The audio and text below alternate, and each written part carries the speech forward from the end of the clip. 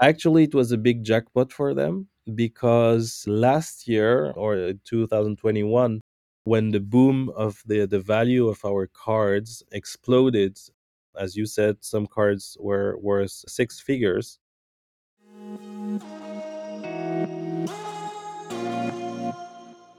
GM and welcome to DeFire, the crypto podcast that's like the gym buddy who snaps a towel at you every time you try to leave early. We are here to keep you motivated.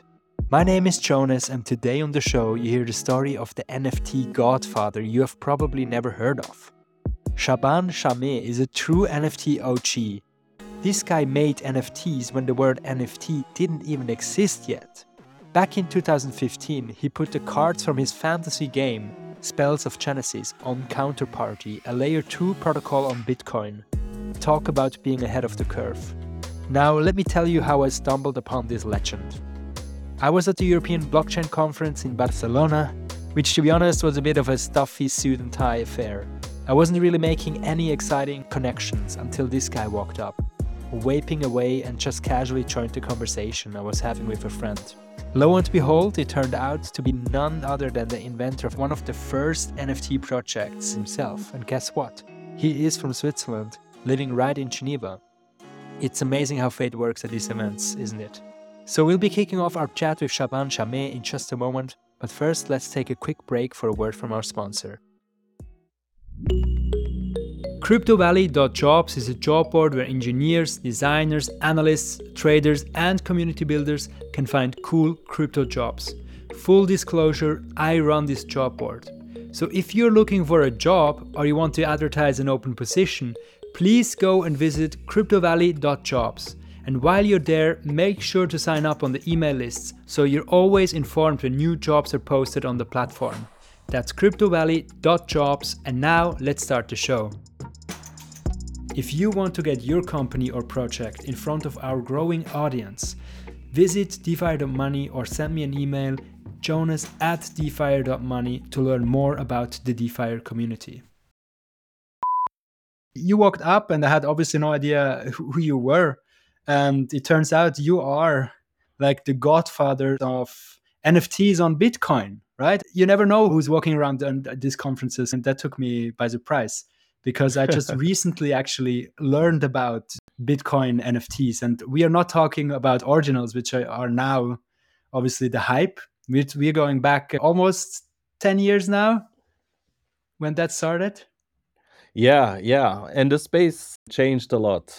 10 years ago, there was really very few conference about Bitcoin, about blockchain, a bunch of really passionate and crazy people, nothing like the crowds we have now. It's always interesting going to this conference. The first conference was the Rare AF in New York, 2017, that was focused on NFTs. It was the really beginning. It was small. It was really a gathering on Twitter. People said, hey, we should meet each other and do something. And it was Joe Looney and Rare Pepe and as well Dada organized all this. It was very spontaneous and very small, but it was full. It was really fully packed of crazy people like us. And that was the first, I would say, NFT focused conference that I've been. It was the beginning of the craze around CryptoKitty. And there was a speaker from CryptoPunk. So if the punks were there, what time was that? 2017. 17. In the hype, in the epic bull run. It was CryptoKitty Was the run, hype. I would say. Yeah. Okay, interesting. When you go to these conferences and you walk around and you meet people, how do you introduce yourself? Like, how do you make them interested in what you have to offer? How do you reveal that you are one of the godfathers of NFTs and Bitcoin? What is your line? What is my line? I think it's always different to whom you're talking to. I'm doing NFT for several years on Bitcoin blockchain and maybe discussing the topics like the new trends and everything, and also sharing experience. Shaban, what I'm going after is Can you do a short introduction of yourself, like with your name and what you do, that people know? Ah, okay. Sure. So yes, I'm Shaban Shaame, founder of Everdreamsoft. And Everdreamsoft started as a game company in 2010. And in 2015, we issued the first tokenized asset in game with our project Spells of Genesis. At this time, it was really new. There was cryptocurrency projects mostly about creating sub-currency or representing equity with a token or something like that. And we said, okay, let's represent game item. Let's have ownership on a game item distributed in a decentralized way. Hmm. Why this is important now, of course, more people are familiar, but at that time, it was really hard to understand why people would want to have ownership.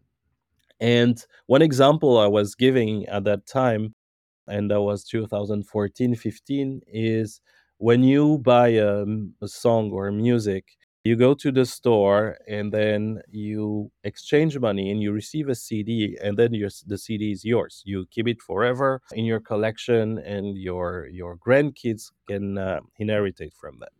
If you go to iTunes Store, for example, you can buy the CD at the same price, but if you die, everything is gone because they close your account and that's it. And you're not free Hmm. to lend your CD to someone. And if you look at gaming, it's also constructed around this because everything you own is tied to your account. And Hmm. we said, okay, could we emulate, because we created a trading card game, could we emulate physical trading card game into the digital world? When someone buys a card from us, they have the cards on their account and they are free to do whatever. The Bitcoin technology allowed to do that because for the first time it is a peer-to-peer thing where there is no central authority who control the supply or the transaction. Yeah. So there is a technical innovation. It was hard to understand and to foreshadow because game producer, they would say, yeah, but we don't want that. Why do we want a user to own and be able to trade what they purchase? Because then it prevents us to resell the same content to someone else.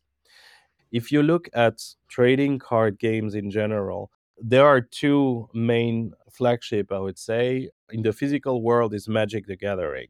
Hmm. And in the digital world, it still is Hearthstone, which is very big.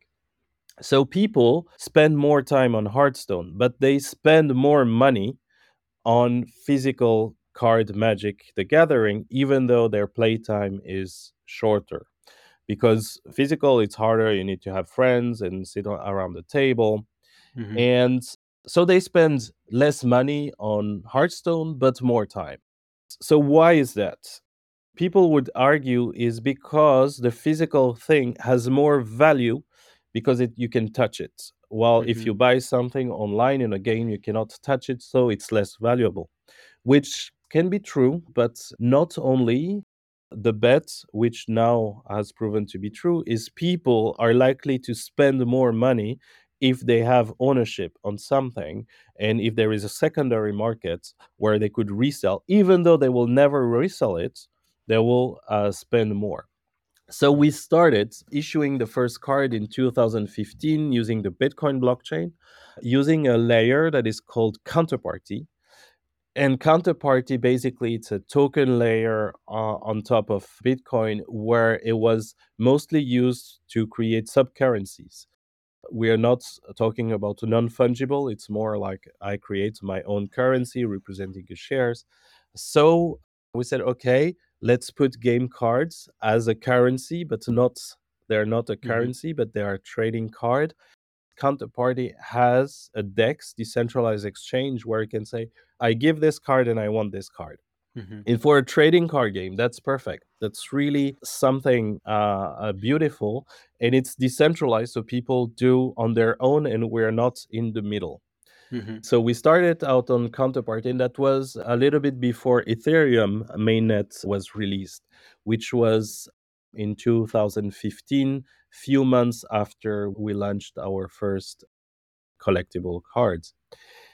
And okay, because blockchain will be big in the future. It is resilient. The cards that we are producing will stay longer than the product that Mhm. use it, the game. So even though we shut down Spells of Genesis, the game, the card will still be there. So as blockchain will grow in the future and more people will use it, let's embed into the card allegoric story of the blockchain events, because we want the card to be available in museum in 50 years when Mhm. people will look back and say, hey, what how was the beginning? Yeah. And they will discover the cards, the collectibles, and the events that happens. For example, we have Satoshi represented. We have the burst of Ethereum. So the card, Ethereum card, was released right when Ethereum came, and then we there was incredible events like the DAO, the big DAO that was hacked on Ethereum, and we represented the DAO as a colossus that gets power from the crowd, and Mhm. the Hmm. splits between Ethereum and Ethereum Classic. So all these are historical points that were released at the time where the event happened, and we wanted, like, in several years, people will look back and say, "Oh, that's these collectible actually tell the story of how Yeah. it all gets started." That's so interesting. And I want to dive in a couple of these elements later, but let's circle quickly back to the very beginning. You mentioned before the game Spells of Genesis is somehow inspired by these fantasy games like Magic the Gathering, which is well known, and Hearthstone, which is a digital game, which is also card based. And they are all in this kind of fantasy universe. I think they have this in common. Were you like a big player of Magic the Gathering, or how did this interest in this magical world and these games form? Because now I heard it quite analytical why it is good to have, like digital assets, etc. on there, and people play more for Magic the Gathering cards versus Hearthstone. But where does this passion for this game come from, or this world? So I'm a builder. I like to write story, create games since my very young age. So of course I played and I was inspired by big games like, for example, yeah, Magic the Gathering, Lord of the Ring, lore, Final Fantasy on PlayStation, that has really a nice setup universe. And when I was 8 years old, I thought, okay, would like to create games on my Mhm. own. I started learning programming, got a book, but it was too complicated. And then I really started when I was 12, like being able to do things with a simpler book. But I started making games. But of course, it's a huge work. A lot of people want to make a game, but really you need to have a high commitment in order to have a product from end to finish. So I like to write the story. I like to create interesting game mechanics. And I played Magic the Gathering, the trading card game, with friends. And what I found fascinating in Magic the Gathering was every extension comes with a beautiful background story, a really strong visual identity, and it can repeat themselves. So every time there is a new expansion, every 3 months, you go into a new universe and discover new things. I made different games. When I was around 16, 17, I decided to do a game from start to finish. So I did try different RPG that I made myself using tools, a little games, programming games, but I really wanted something that is out on the market. So I thought which genre I would want to do. And I had constraints. The constraint was something that I can do myself from start to finish. So it cannot be a 3D something, because one, I'm not good in 3D, but it's also very long and expensive to Mhm. create. So that's one constraint, something that I can do, something where I can expand the story so I can keep telling a story. And third is something that can potentially being viable or profitable. And the trading card game really fits tick all these boxes because it's quite cheap to produce like a new cards, and Mhm. so in terms of design it's not too heavy. I could do the design myself by taking some picture of water, fire, aggregating. Uh-huh. And when I was in high school, end of my high school, I created Munga, the first game. And then I did my university study, so it was more a side project. It was selling. It was a web game. It was on the web. It was selling a little bit, nothing big, but like a little How do you money. So, a quick question, because it's a card game, but it's purely digital, right, Munga? How what did you sell? And when you say it's on the web, like access to the, was it like a software as a service? Like you pay access, or you buy something and you ship it? Like how was it? Because I think it has been a while, right? Let's also put some timestamps on that. This has been probably 10 years ago. Yeah, that was 2003 and 4. Oh, 20 So years ago. 20 years ago. Yeah. It Okay. it was the beginning of internet, and there was not many game content on the internet at that time. Mhm. So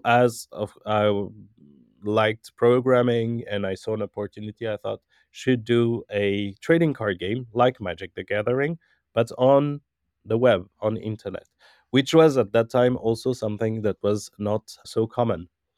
And the business model at that time is many websites used to have a thing called Allopass, where you can send a voucher on with SMS on your mobile Huh? to a number, then you pay on your phone bill, and then you receive a voucher code.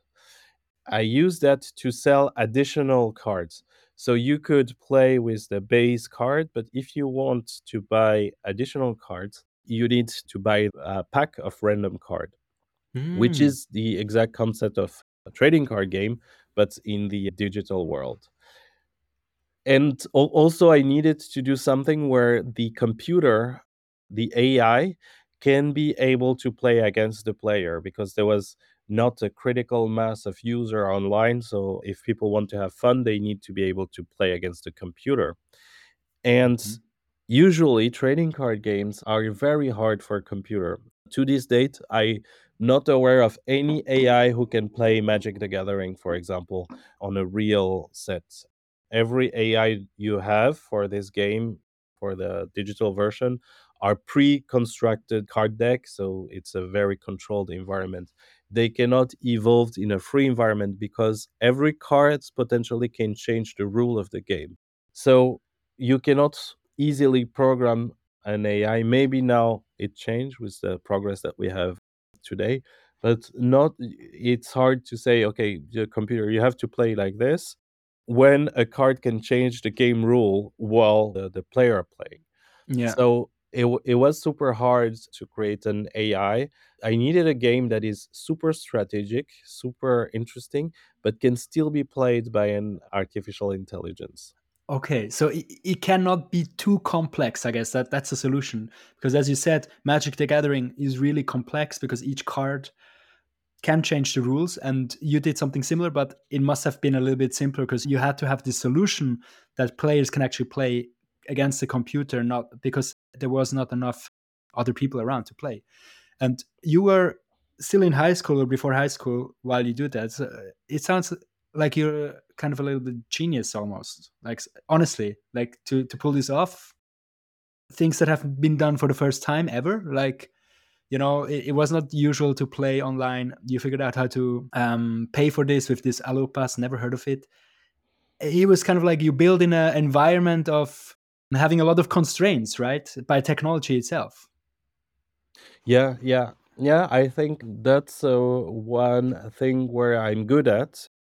if there is something, is using what there is available, and also foresee where the potential is, where the market is.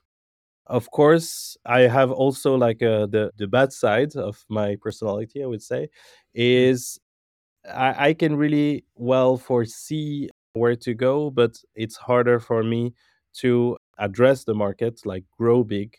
For example, as I was at the really beginning of internet and gaming on internet, I could have like launched a huge game success at that time, but it was more at a hobby at that time.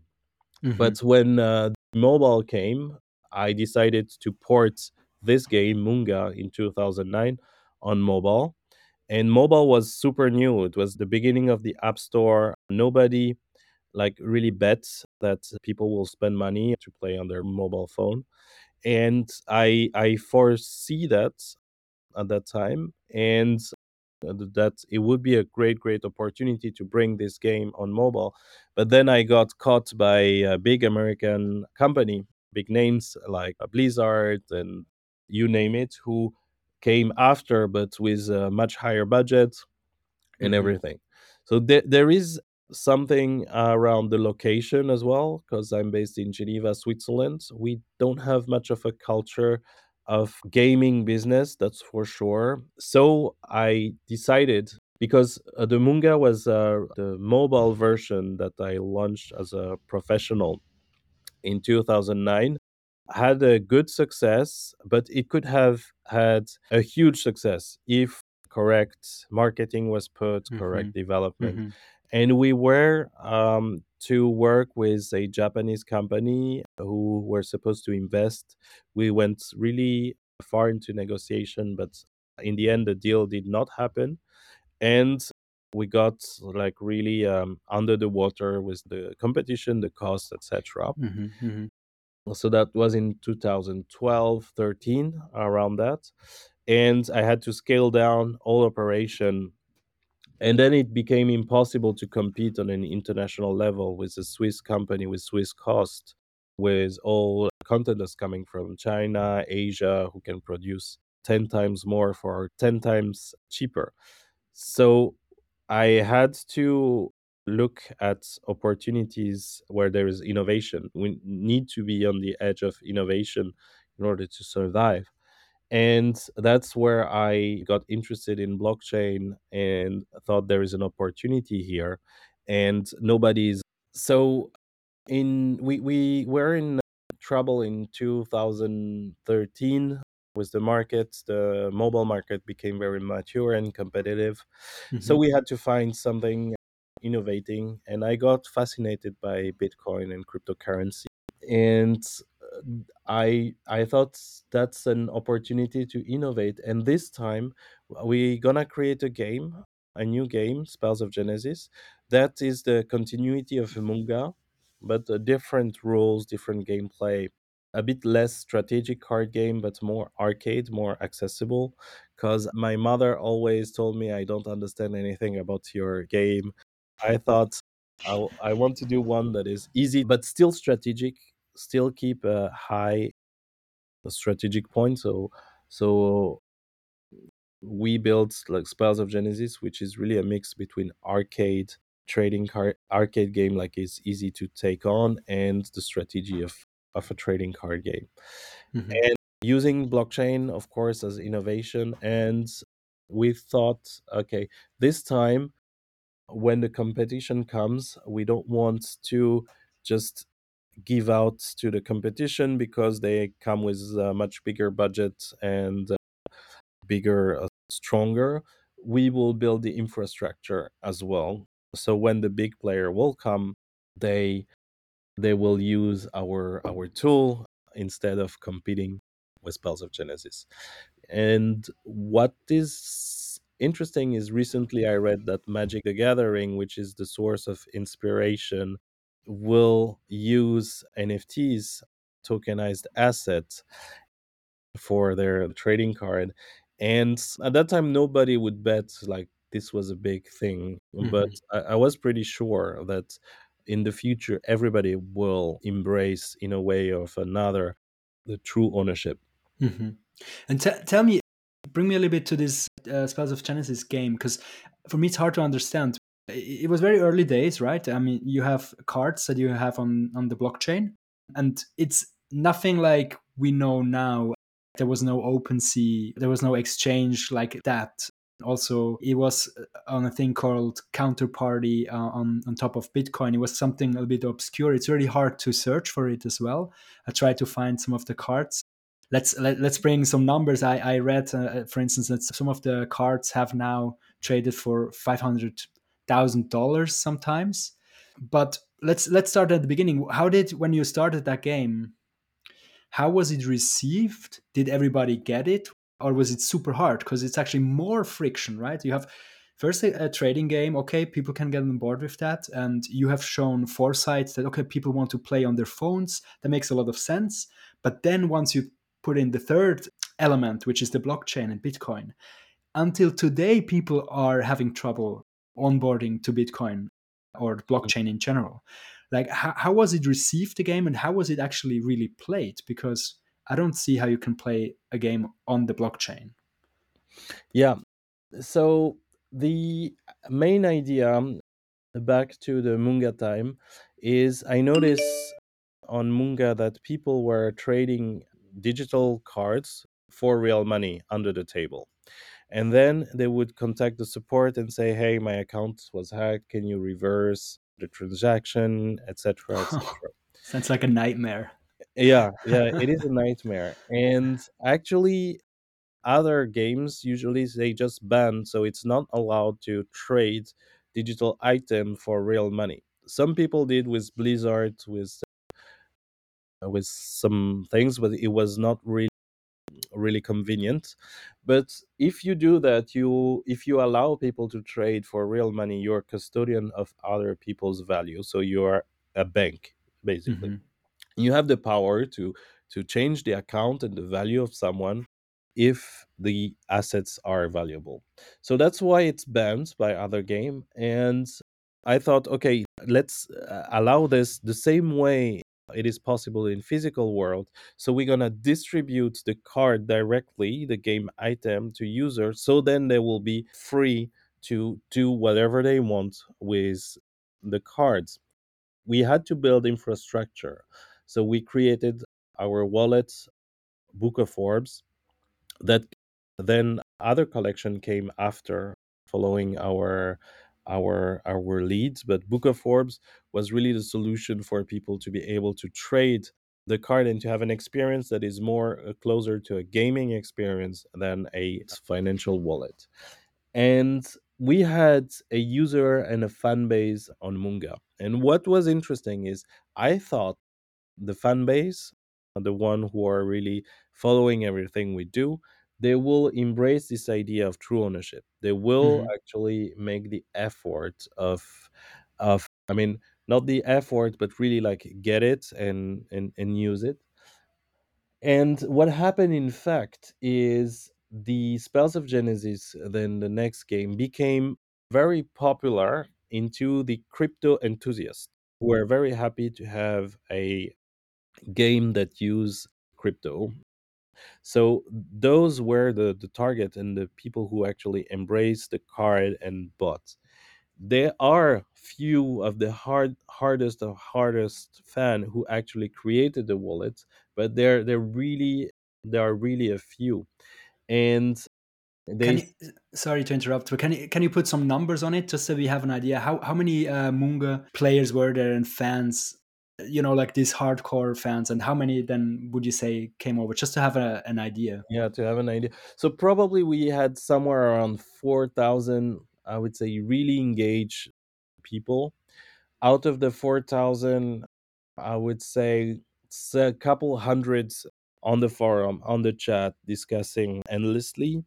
Hmm. And maybe there is a 100 I would know personally because they are very active. And over this 100, maybe there is 10 people who actually created a wallet and went through the hurdle. Oh, okay. Actually, it was a big jackpot for them because last year or 2021, when the boom of the value of our cards exploded As you said, some cards were worth six figures. So a lot of people contacted them. Actually, they chased back the community, the buyers, on-chain buyer. They really chased who were those guys, found all the conversation online, and actually identify them. And some came back to me that they were long forgotten and say, hey, I got contacted by this guy. He wants to buy my wallet for 5,000 USD.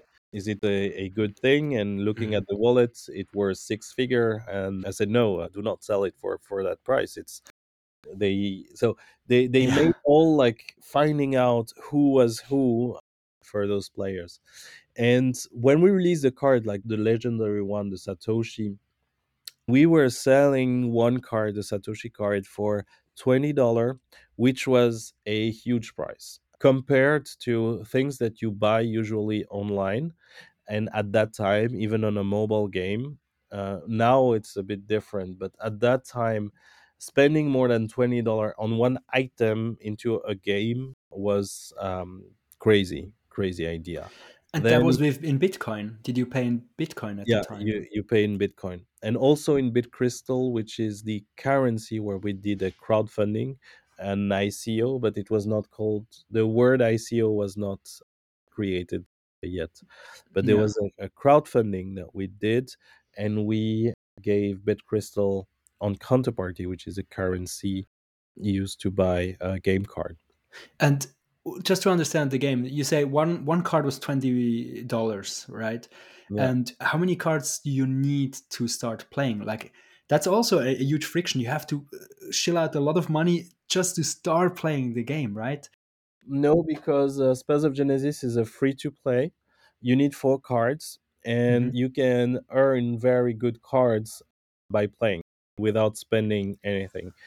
And like any free to play, you if you buy cards, it will be quicker and faster for you to Oh. get rare and legendary.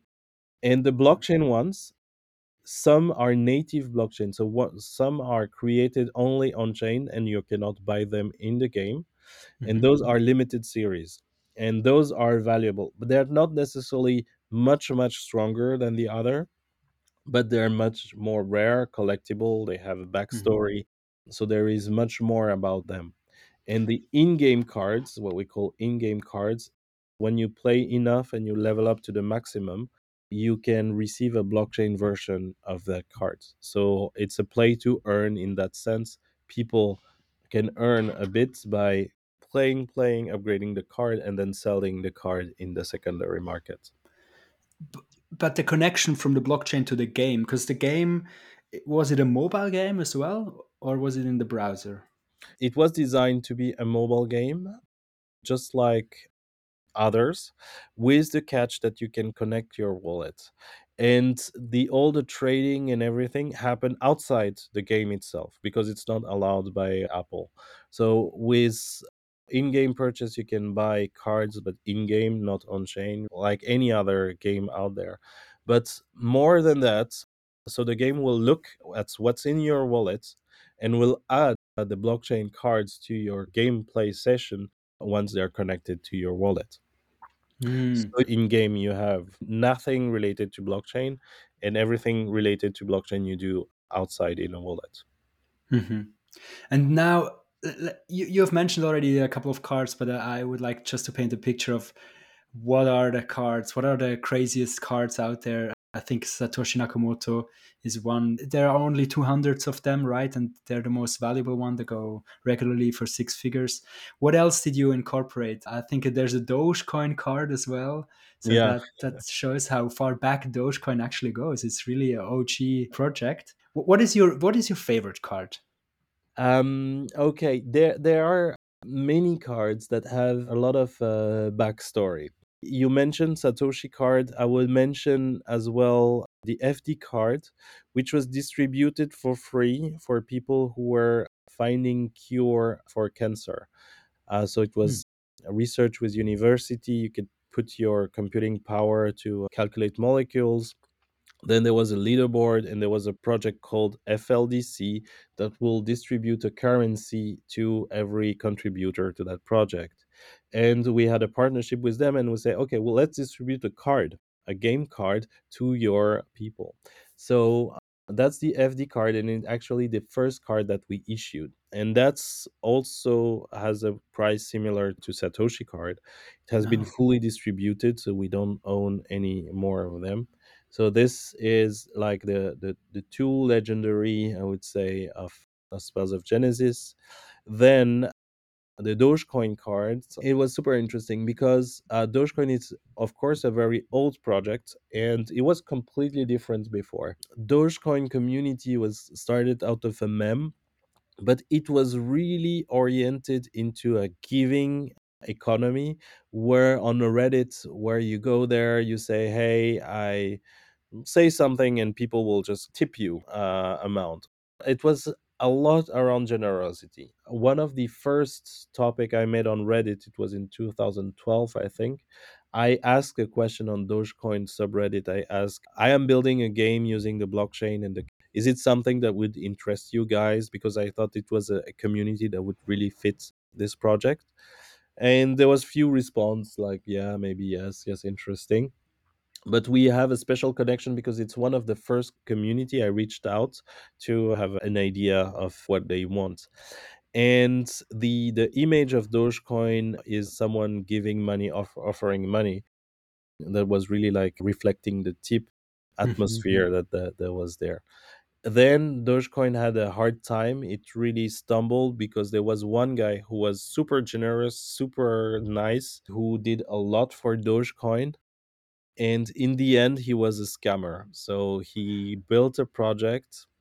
A lot of people invested in that project because they loved the guy, because he was really a benefactor, and Hmm. he scammed everyone. Mula, I think, was the project Mula, and Dogecoin was really hit, and the whole community and everything was gone. Then it Hmm. was rediscovered when the bull run after, as a meme coin, and the community completely changed. It's the spirit is completely different. But we have this card reflecting the really beginning giving part of Dogecoin, and it was really sought after recently because everybody wanted a copy of that card. And how And many are there of the Dogecoin cards? there's 2000, so that's a Oh. very common. It's not rare. Hmm. It's a common card, but it's high in demand. How much does it go for today? Today, probably $2,000. You have to send me afterwards some links where I can see this thing. I tried to Google that stuff, but I couldn't find like my way into the exchange or wherever I can see those. It's Data. yeah, The- this data. It's really hard to get access to counterparty, and it's a world on its own. It's a little bit archaic. I've seen it because I've also done some research on rare pepes, which are also traded on there. Right? yeah, It's exactly. the same system, which makes you and Rare Pepes the first NFTs. Would you say these are the first NFTs that were ever on the blockchain? Yes. So to answer your question, you can go to NFT Relics. NFT Relics. You get a lot of data there around the project, and also the story dates.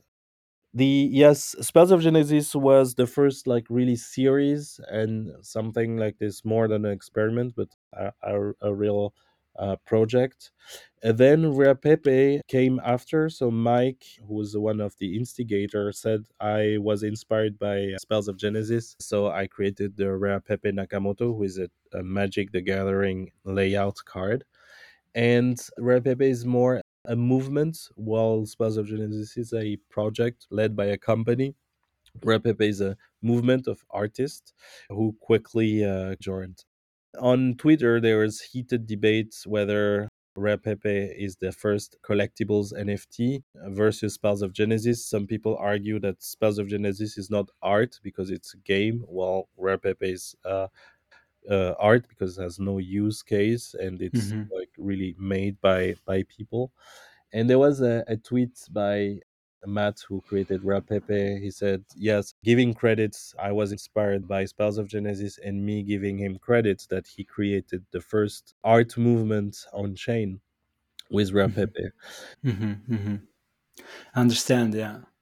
And could you, like share your thoughts on the current state of the NFT industry, where it's going? Because you seem to have like a good foresight of what are the issues at the moment, where is the ball rolling next. You've been always at the forefront, technology wise. Maybe even you could argue sometimes too soon. What are you working on right now, and what are you excited about NFTs? For instance, also side question, ordinals. Are you excited now that ordinals are coming, like bringing back NFTs to the Bitcoin chain, or how do you think about that? Okay, so I will start with ordinals.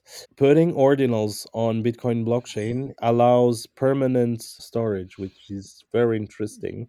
If it becomes too popular, it could be problematic. It would be hard for Bitcoin to handle all these data. So it is always a trade off. So, ordinal allowing to store data permanently, it's interesting because Coin is the chain that is the most secure and has a less chance of having a major issue at that time. So it's a very good value proposition, but it is not the alpha and omega of NFT. It's one solution to store data on a very reliable chain. When it comes to the future, so there are a multiplicity of blockchains, and also one thing we did very early on is multi-chain, because when Ethereum came, a lot of projects migrated from Counterparty to Ethereum, and we decided not to just move to Ethereum but to have a more integrated approach where we allow people to hold their token in the chain they want and in the form they want. So ordinal is for us, and it's one way of storing, is one kind of NFT, but there are many out there, and each of them are a specific market. So if you're selling something on Ethereum, you are selling to a certain market. If you're selling to Solana, another market.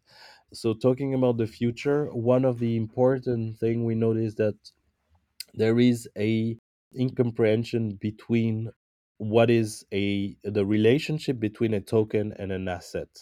What do I exactly own when I own an NFT? Do I own the image? Anybody can put any image, even if it's a stolen image or I don't have the right.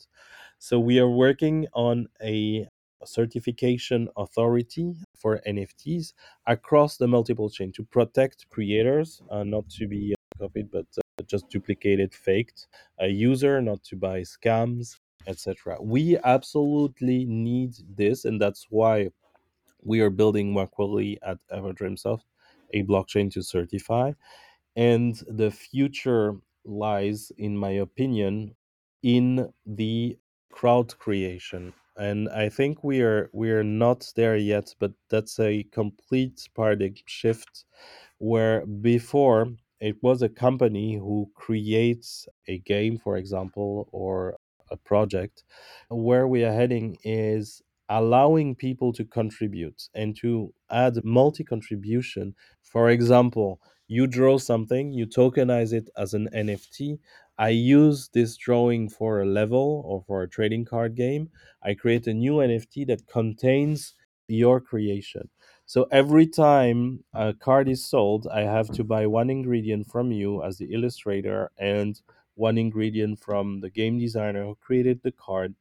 Maybe if you create a level, a sound, music that you will add. So all micro contribution put together will create something bigger. So we are heading where product will not be only created by company to customer, but customer will also be involved into the creation of the product itself.